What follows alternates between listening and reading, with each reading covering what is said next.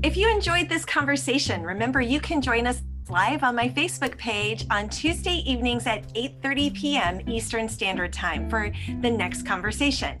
I'd also be grateful if you'd leave a review on your favorite platform.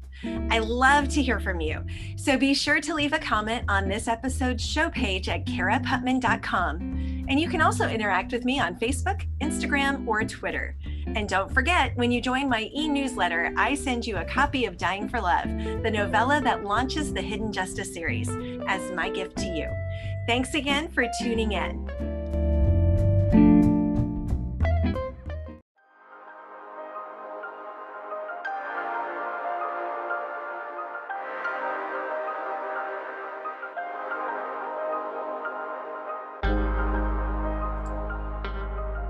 It's that time of year when the leaves and temperatures are falling and the book pile is calling. Time to cozy up by the fire with a great book or series. And the award-winning Deep Haven series, presented by author Susan May Warren, is the perfect escape. Readers have loved Susan's popular Deep Haven series, a town in beautiful Minnesota where everyone escapes for a second chance and a fresh start. This past year, she's partnered with 3 incredibly talented authors to create a new take on this beloved series. Deep Haven is getting a crisis response team because even Deep Haven has its share of trouble, and the new season shares the stories of 6 couples who find love, as well as disaster, drama, heartbreak, and adventure in this exciting new series that has hit many bestseller lists. Most of all, they learn that in Deep Haven, there is no problem so deep that God's love isn't deeper. This fall, cozy up to the Deep Haven series. Go to www.sunrisepublishing.com for more information. And when you buy an audio or ebook from the website store, use BookTalk21 for 20% off all products through December.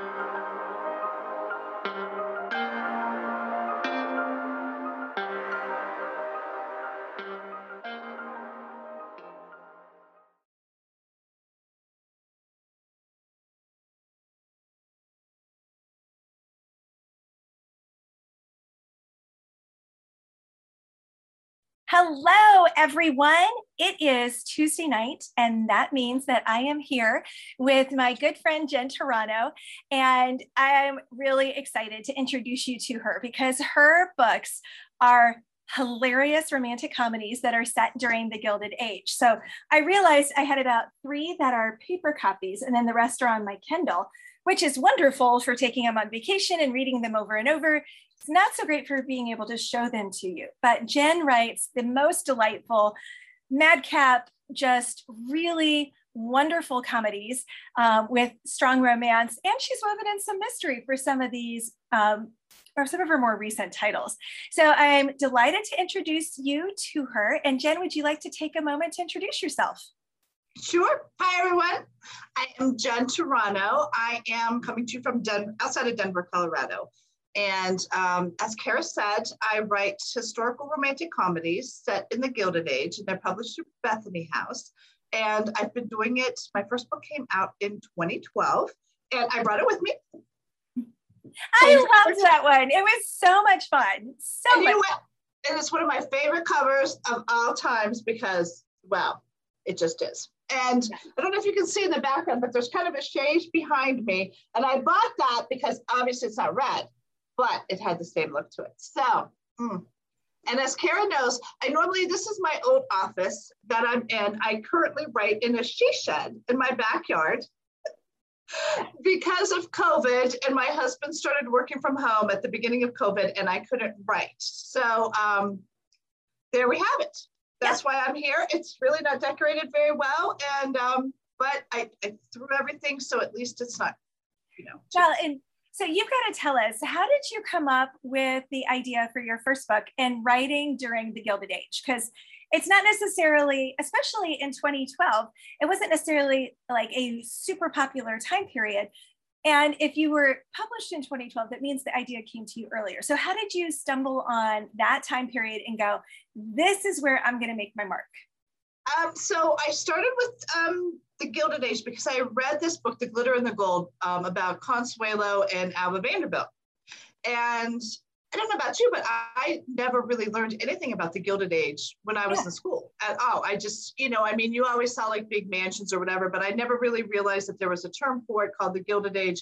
And as soon as I read about Alva Vanderbilt, I was fascinated. So then I went and I got a book about Carolyn Astor and learned that she was, the social queen bee of the times, and that there was a rivalry. She hated Alva Vanderbilt. And so the more I delved into that, there's just all this fodder for story.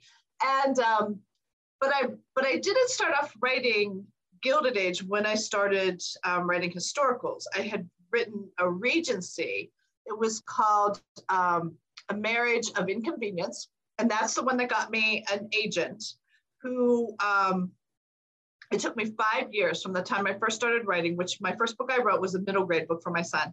And it took me 5 years and various genres and 7 different manuscripts before I landed an agent. And so she signed me for that, A Most Inconvenient Marriage. And it was, I think, one of the big publishing houses, it was actually General Market, and one of the big publishing houses had wanted it. But they wanted me to really naughty it up.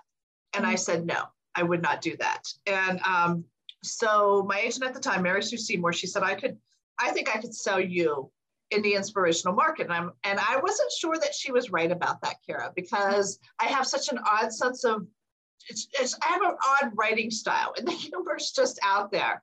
And so I said, well, I don't know, maybe I'm just not going to be a writer.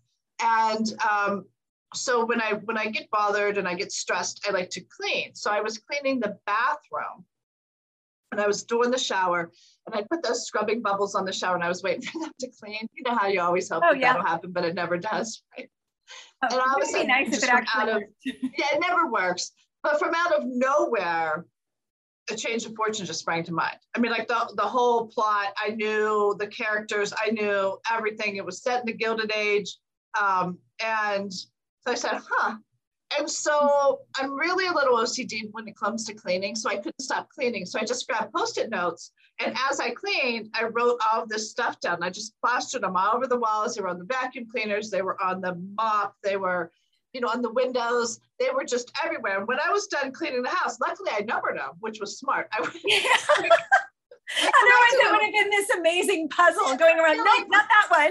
What was that? And so I put them on my wall, and I just sat down, and my husband came home and he was like, I thought you weren't going to write anymore because it'd been a long journey, and I had certain time goals, and I was running out of the time goals. And I just had this idea, I have to write this.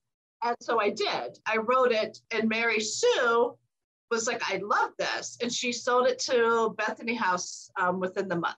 And so I've been writing in the Gilded Age ever since. Well, and what I love about that is it's kind of similar to when I wrote Canteen Dreams, which was my first book that sold, the second book that I wrote. And I was at ACFW. I met Tracy Peterson and her husband, who were the acquiring editors for Heartsong Presents. And I'd always said, I'm never going to write for Heartsong Presents. Famous last words. And then I started talking to him, and I love World War II history. And I knew these stories about what had really happened in Nebraska. And I said, would you be interested in something like this? And literally while I'm at ACFW in the shower, the idea for Canteen Dreams drops in my head. And I went, okay, God, then I'm going to chase that. I'm going to see what happens. And that was my first book that sold, and it won, the ACFW Book of the Year and all of that. And it was one of those, I'm like, I'm never going to do that. But I didn't have Post-it notes all over my house. Yeah, well, I did have Post-it notes over the house. And good thing I did, because it didn't take me long to write that. I mean, I wrote this book, it was the fastest I've ever written any book that I've actually published. And I wrote it in 3 weeks. And that's awesome. Wasn't that great? Yeah, I wish I could do that these days. But once you actually get those contracts and then you have all that editing and stuff, it doesn't happen. But so that's how I did it. And then, so Rayla Shanehair is my editor. She has been my editor since the first book came out. And she really wanted me to stay within the New York 400, high society, and to give it like the upper crust, so to speak. So sometimes I've tweaked that a little bit. I've sent them to Chicago. I sent them to Newport. Once I did send one to Colorado, but that was clear back. That was a match of wits. And I had gone, because I live in Colorado, I had gone up into the mountains and I found this super cute little town. I was like, this would be perfect. And I had this whole idea. And then Rayla was like, we really want you to stay in New York, high society. So you can be in Colorado, but only for 6 chapters. And you're like, okay, I'll take that compromise. So one of the questions that I asked people who are watching is, what is their favorite Jen Toronto book? And I think you're going to enjoy some of these comments, because Cicely says, oh, that's a hard one. It's got to be Caught by Surprise in the series it's from. And then Nina's like, After a Fashion or Playing a Part, which are both really fun. And then Joy has said, probably A Diamond in the Rough. But I think what's so interesting is that all of us are having a hard time picking a favorite, because for me, it would probably be the last book I've read from you, which is this one, To Right or Wrong, which came out at the beginning of this month or the end of July, right? It came out August 3rd. Okay. Yeah, so it's so much fun. And I know you wrote this during COVID, and we'll talk about that too, but she's an author. Did you have fun getting an author into trouble? I've always wanted to write an author. I do have an author in another book, The Hero. That might be playing the parts, maybe. Does he live in a castle? I don't know. I don't remember my stories. It's really bad. Well, you hit a point where you've written enough of them that they do kind of merge together. Or I'll be like, okay, the hero did this in that one, but what was his name? That's the part that I always have to struggle with, is what did I call that one? And then I've learned, my daughter has pointed out to me that I really like the last name Turner, because I have like 3 families and 3 different books that all had the last name Turner. And she's like, so are they related? Do you know my maiden name is Turner? Well, there you go. They're related to you somehow. They're all related to me. All of your characters are related to me, Kara. All of them. How small world. Such a small world. It is a small world, but it was fun writing Daphne, and she does possess some of my quirks. I mean, those are definitely me. Like the opening scene, I was outside, my allergies are. I'm sorry? You dressed up like a pirate? I have dressed up. I have not dressed up like a pirate before, but I have, there's a reason I have a pirate in this story, and there's a reason I have a pirate dog. Those are all, I did have a one-eyed dog before. But like the whole thing on the front, if you notice, there's a lot of people miss this, but she's throwing a one in a piece of paper in the air. And that is definitely one of my quirks, because when I finish a first draft, I don't know about you, but I print it out. That's how I catch even more things. I do 7 edits when I do a manuscript before I turn it into the first time to my editor. 7 edits? I do 7 because, well, I get funnier as I edit. So when my first go through, there might be a little humor in there, but it's like things don't strike me like they're really quirky. It comes later on in the other edit. So I do 7, for some reason 7 works for me. And then I print it out, and then I read it one final time. And that's when I crumple up a lot of paper, because I still find stuff. And I do throw myself on the floor, like on top of those, and I'll do the whole, put the hand over the head, and I stare at my ceiling. I love it. And it's so fun when there are those little moments you can slide in some of personality. Like for me, one of my characters has a Wonder Woman Lego keychain. That's what my work keys are on.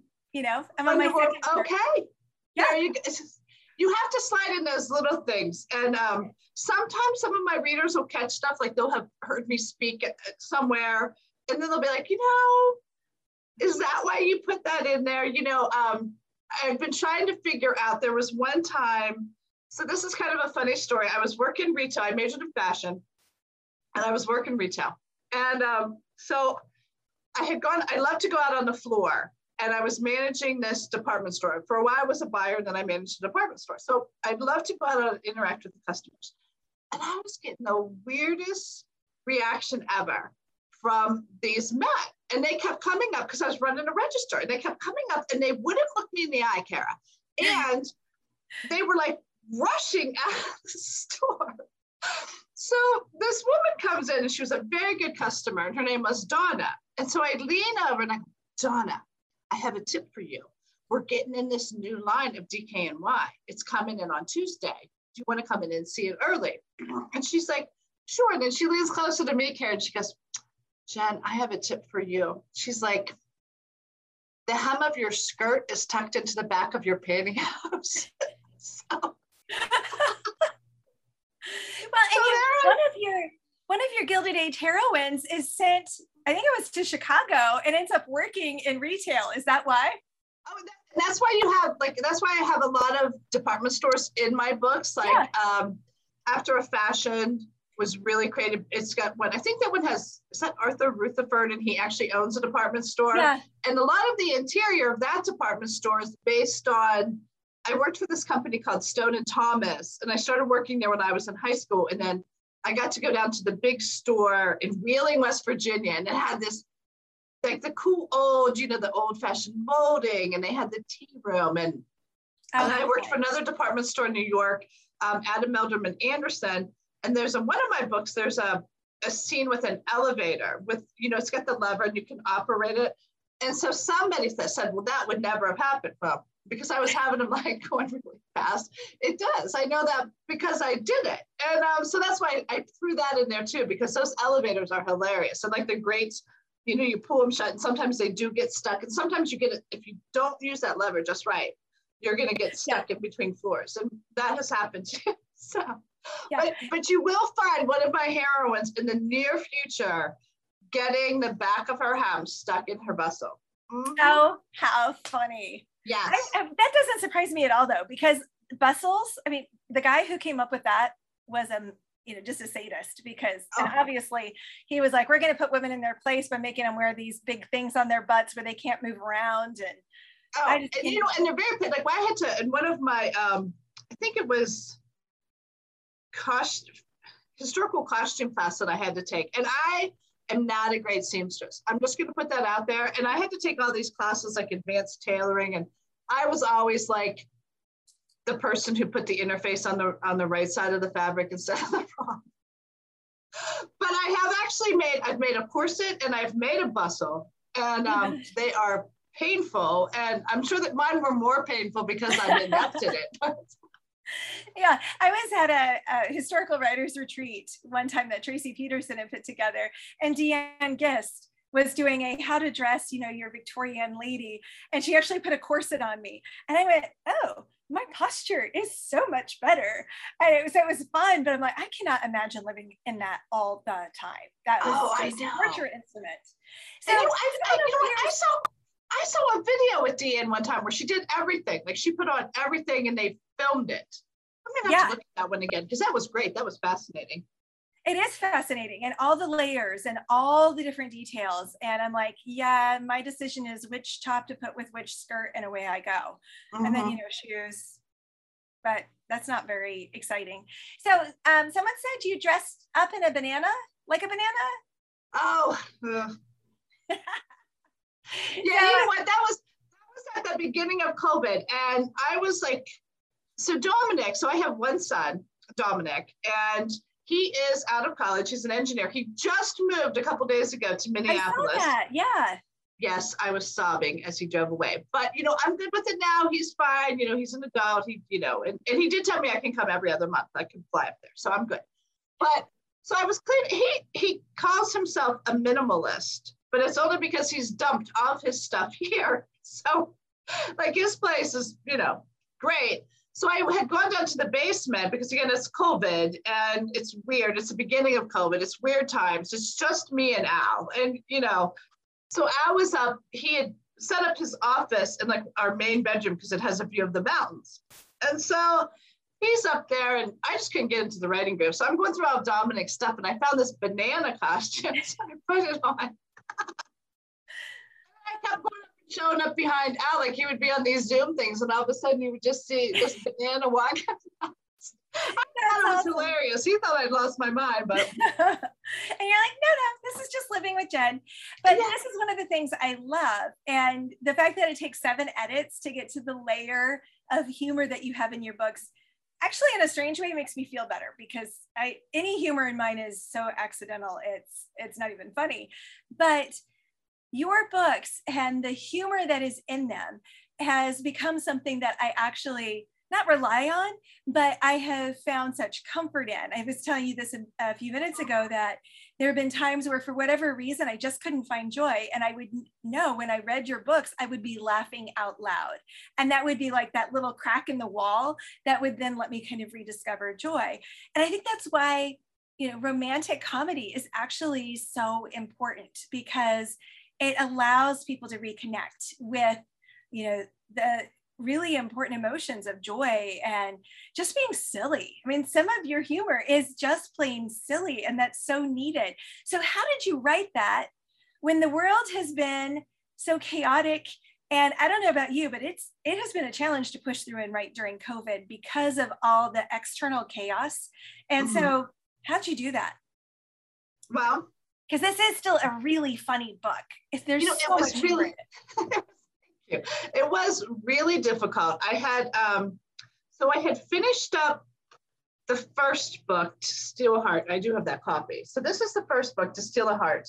And I had actually, luckily, I had finished this up before COVID hit. So all I had to do was, I had to do like all the developmental edits and everything on this book, but at least the bare bones was there.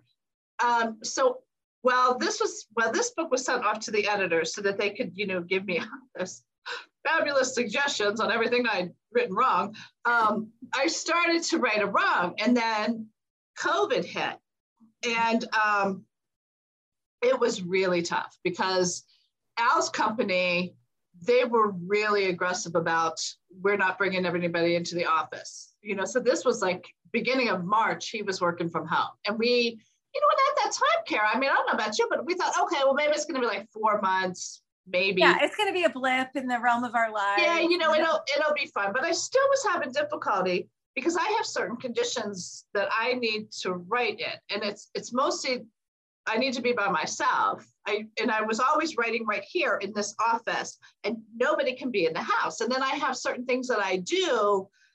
If I get stuck, I still pull out the vacuum. Like vacuuming, I just need mindless activities. Or I walk through the house and I talk to myself and I talk to the characters, or you know, and I love to put on music and I'll sing, and it's just because it's mindless. But when I was on conference calls, I couldn't do that, you know. So it was like the first draft of To Right or Wrong, I thought was the most horrible book I'd ever written in my life, you know, with that. And then I had a lot of meltdowns with that, because there was one time, so all of my standard go-to, if I'd written myself in a corner, all of those things were gone. And so I couldn't figure out how to get out of this one chapter. And so I told Al, I said, if you hear me singing, just ignore me. So I put on these big Bose headphones. I mean, it's just like the biggest nerd ever. And I'm in this office and I'm listening to vintage Madonna, I think Borderline. And I'm singing and I'm bebopping around this room, and I look at the doorway and Al's standing there.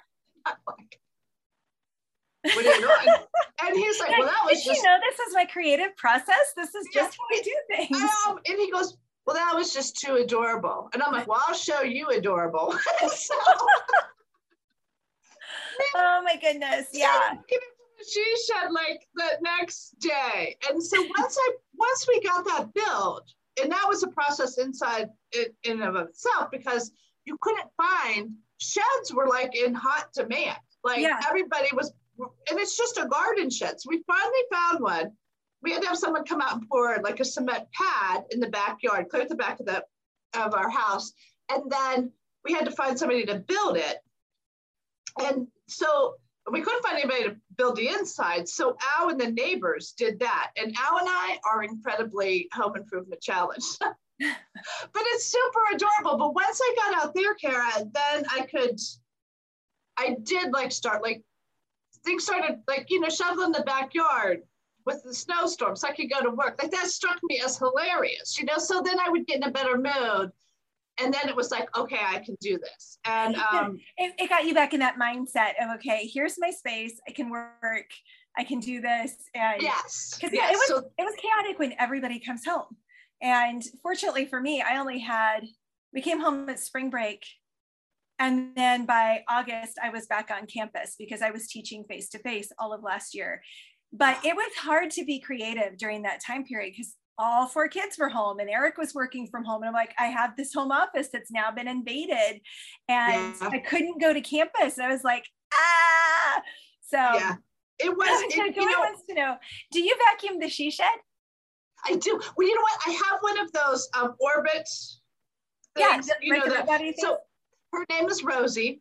And so from the Jetsons, because is that like so Jetson or what? Right? Remember Rosie the robot on the Jetsons cartoon? So her name is Rosie, and she's just out there. And she just does her thing, and I have a little feather duster I dust, and I will.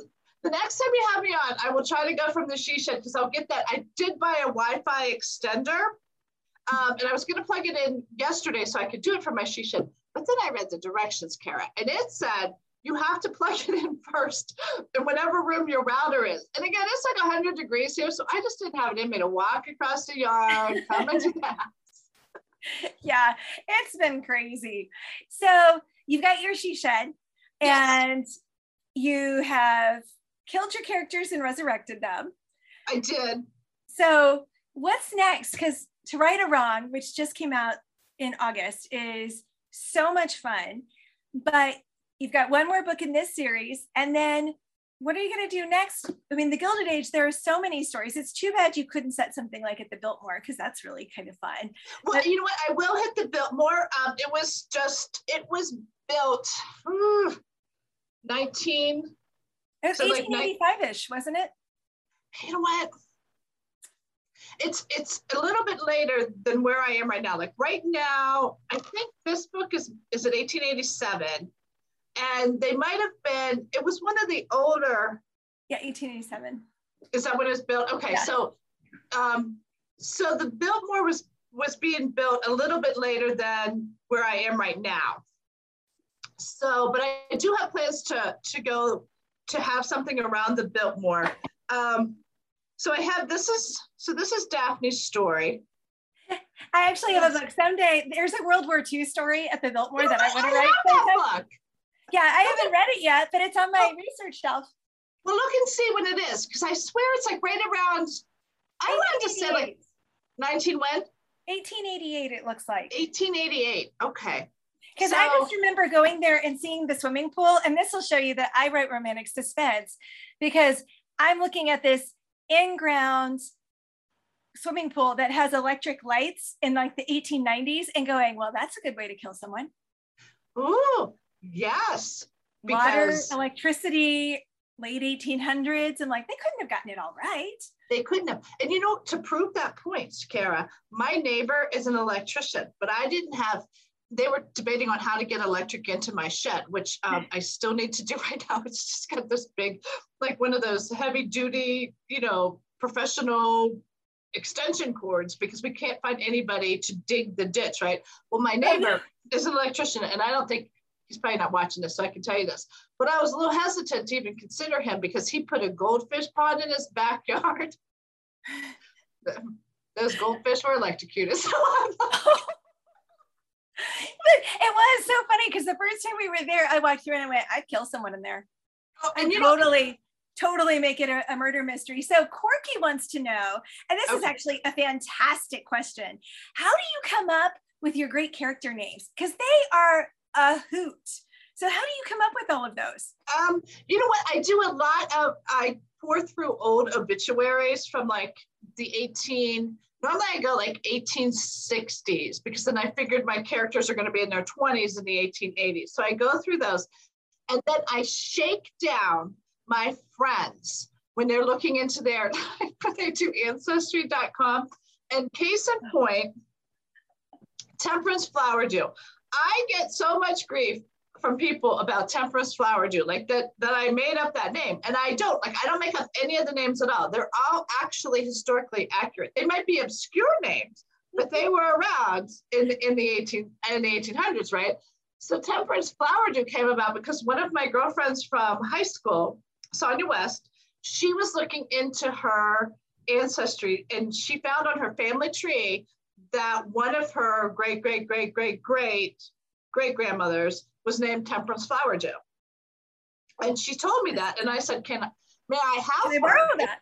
Yeah, and she said, she's like, of course you may have her, use her. And then she goes, I also have a Mercy Minor. So Mercy Minor's in that same book. I had to use that one too. And then Miss Lucetta Plum, from playing the part, I was reading that book, and a writer friend of mine, Rick, had called me. We were discussing a chapter.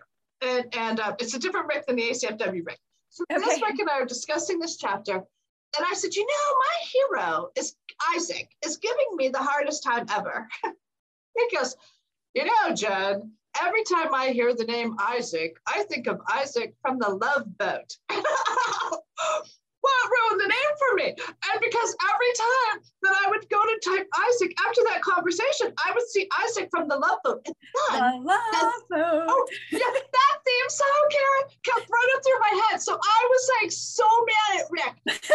I call him and I tell him, and he's from, his ancestors are like old New York and Boston society, right? So he's got these. So I'm like, pull out that research you've been doing, babe, because not only do you owe me I'm like, you owe me a hero, but to make you pay for that Love Boat theme going through my head, you got to give me a heroine too. So one of his ancestors, he gave me Everett, and then another one of his ancestors was Lucetta Plum. So I'm like, perfect. So that's how I get some of my names. That's awesome. And Nina wanted to know, what about the Dollar Heiresses? So I don't remember what series that is. But I guess you would get all your names the same way, wouldn't you? I do. And so I think she's talking about the American Heiress series, and that would have been like Flights of Fancy, Diamond in the Rough, and what was the third? These are so fun. What was the third book in that one? Was that Caught by Surprise? I think it might have been the one with where she's sitting in the boat, maybe. That was out of the ordinary. That's a different series, but I can't remember what series it is. I don't know. But Diamond in the Rough is one of my favorite books that I've written. Poppy Garrison is one of my favorite characters. I love Poppy Garrison. She was a character who. So I wanted to do an American Heiress, but like, and you know, Carol, like to keep everything fresh, you can't have. I didn't want to have all the heiresses be New York High Society. So I wanted to bring in at least one character who did not travel in New York High Society, but found herself thrust into high society. And that was Poppy Garrison. She was great to write because you could just like throw her into any situation. And of course she wasn't going to react well because she'd never been in high society. So. Yeah. Well, and then you have one where she ends up working on like a farm. Okay, so that's Flights of Fancy. So that one, I thought it would be hilarious to have an heiress. So I had read, so the whole reason I got into the Gilded Age was because of Consuela and Alva Vanderbilt. And poor Consuela Vanderbilt, she was very sheltered, and her mother Alva decided that, so Alva divorced William K. Vanderbilt, and it was quite the scandal. That would be quite scandalous back then. Oh my. Yes. And she had really like barreled her way into New York high society. And as I mentioned before, she was at odds with Carolyn Astor. And so what happened in 1883, I can't remember what book Behind the Scenes, you have that book. Yes. It actually opens up in Alva Vanderbilt's file. And so this book right here is when New York high society really starts changing, because Alva Vanderbilt, she could not get, even though that was one of the wealthiest families in the country, they could not get into, Carolyn Astor wouldn't let them into high society. So Alva came up with a plan, and she built this beautiful house on like 666 something Fifth Avenue. And it was this gorgeous house and completely different than the brownstones that like all of the elite had been living in, which was kind of like bland, huge, and they had a lot of money, but they weren't showing. So she builds this huge house, and she decides to hold this ball, and she was going to hold it, I believe she held it after Easter, which is actually after this normal season. Yeah. When everybody usually is leaving the city. Yes. So everybody wanted to go. Well, Carolyn Astor's daughter, Carrie, was learning how to do this quadrille, the star quadrille. And well, Alva was so sorry, But with Carrie, she couldn't invite them to the ball because Carolyn Astor had never paid a call on her and to accept her into high society. So the story goes that Carolyn Astor was basically forced to, and she never actually went into, there's a fiction book out right now about Carolyn Astor and Alva Vanderbilt, but that's one part that it's actually wrong because Carolyn never actually went into Alva's house. She had her coachman drive her up. He went and delivered her calling card, which was actually quite common back then. When you called on people, you didn't actually visit with them. And that gave Alva entrance into high society. So fascinating. Isn't that so cool?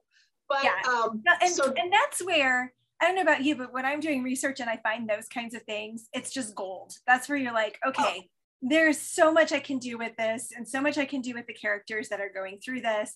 And it just makes it fun. So as we wrap up though, because our time's already up. Can you believe it? I know, wow, that's like crazy. It is, it goes so fast and it's so much fun. But Beth dropped into the comments her grandmother's name and it was Farrell Kelly. So you'll have to ask Beth if you can borrow that one, but it's those names from, back 3-4 generations, they're just so fun to dig into and see because who would have thought? And I'm always on the lookout for names. So anyone who is watching this, you can send me a message, on my Jen Toronto Facebook page, or I'm also on Instagram. I don't really understand Instagram, so I'm just putting that out there. I was lucky to actually catch Kara. I actually sent her a message today. I was like, wow, that actually went through. So I'm better on Facebook, or you can just send me a message. That's awesome. Well, thank you so much for joining us tonight. It's always just a blast to get to talk with you and love your books. To Right a Wrong was fabulous and so enjoyable. Highly recommend it. But frankly, I can't pick a favorite Jen Toronto book because they're all so good. And the comedy and the romance is just pitch perfect. So thank you so much for joining us. And I forgot to tell everybody, next up will be just To Disguise the Truth. That comes out in January. And then after that, I'm writing a matchmaker series. That's what I'm writing right now. So that'll be so much fun. You know what? I decided to go really light because this series is more mystery. But I'm definitely, this next series is going to be quirky.